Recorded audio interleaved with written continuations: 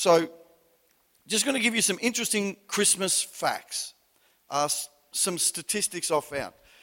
Almost half of the Earth's population celebrates Christmas.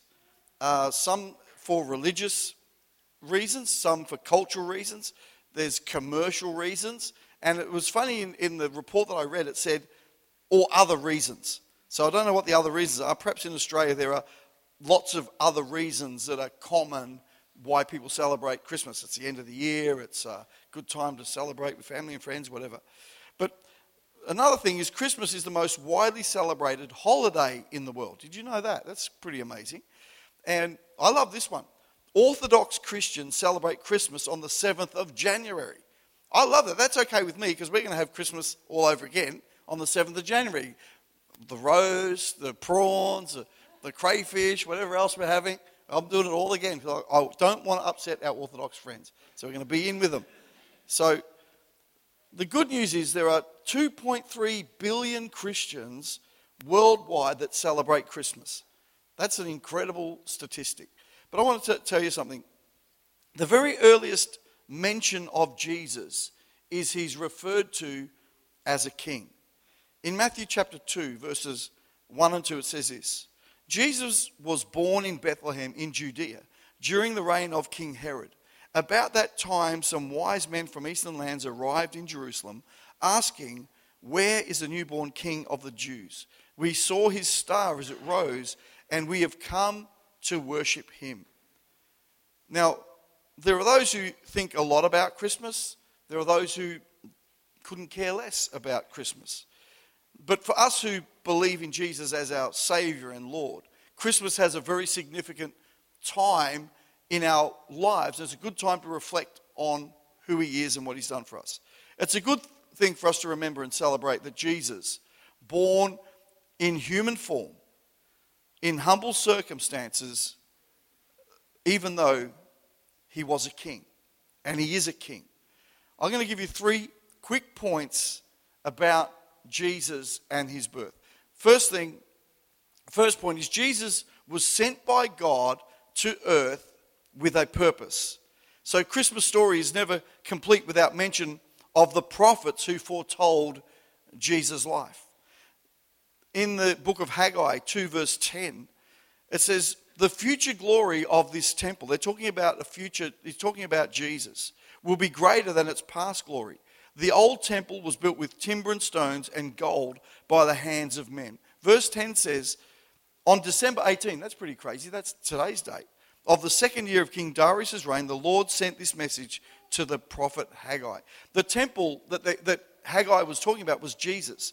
It says it's a spiritual temple made without hands, and it's the body of Christ, which we know today as the church. So Jesus' birth ushered in the first foundation block of the new temple, which is Jesus' body on earth today, which is his church, his people. So that's a very significant thing for us to remember at Christmas time is Jesus has included us as part of his plan for the earth. Again in John chapter 17, verse 20 and 21, Jesus said this about his purpose. I am praying not only for these disciples, but also for all who will ever believe in me through their message. I pray that they'll all be one, just as you and I are one. As you are in me, Father, and I'm in you, and may they be in us, so that the world will believe you sent me. And today we have, as I mentioned earlier, 2.3 billion people believe in Jesus. The second thing I want us to see is Jesus is a servant king. Matthew 20, verse 28. For even the Son of Man came not to be served, but to serve others, and to give his life as a ransom for many. So Jesus, the servant king, was born into our world to save us from sin. The third point I want us to see today, Jesus is the king of freedom. So Jesus, the king who brings freedom to his subjects. Galatians chapter 4 tells us, but when the right time came, God sent his son, born of a woman, subject to the law. God sent him to buy freedom for us who were slaves to the law, so that he could adopt us as his very own children.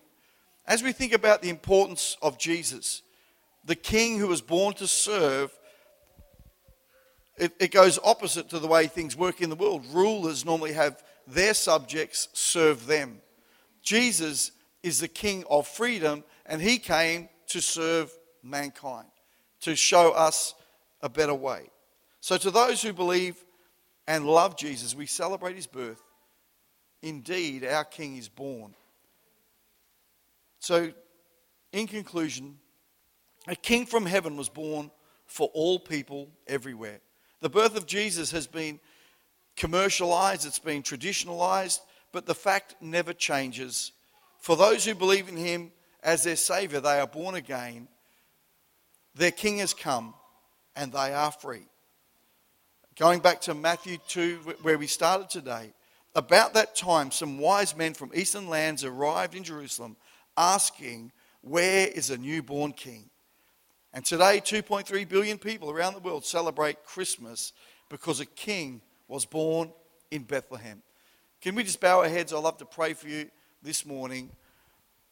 Lord, we just pray today as we consider Christmas that we may truly understand and be recipients of your freedom that we find in Jesus. Lord, we ask for healing for those who need healing. We pray for those who need restoration in relationships and other areas of their life, that this Christmas may be a healing time.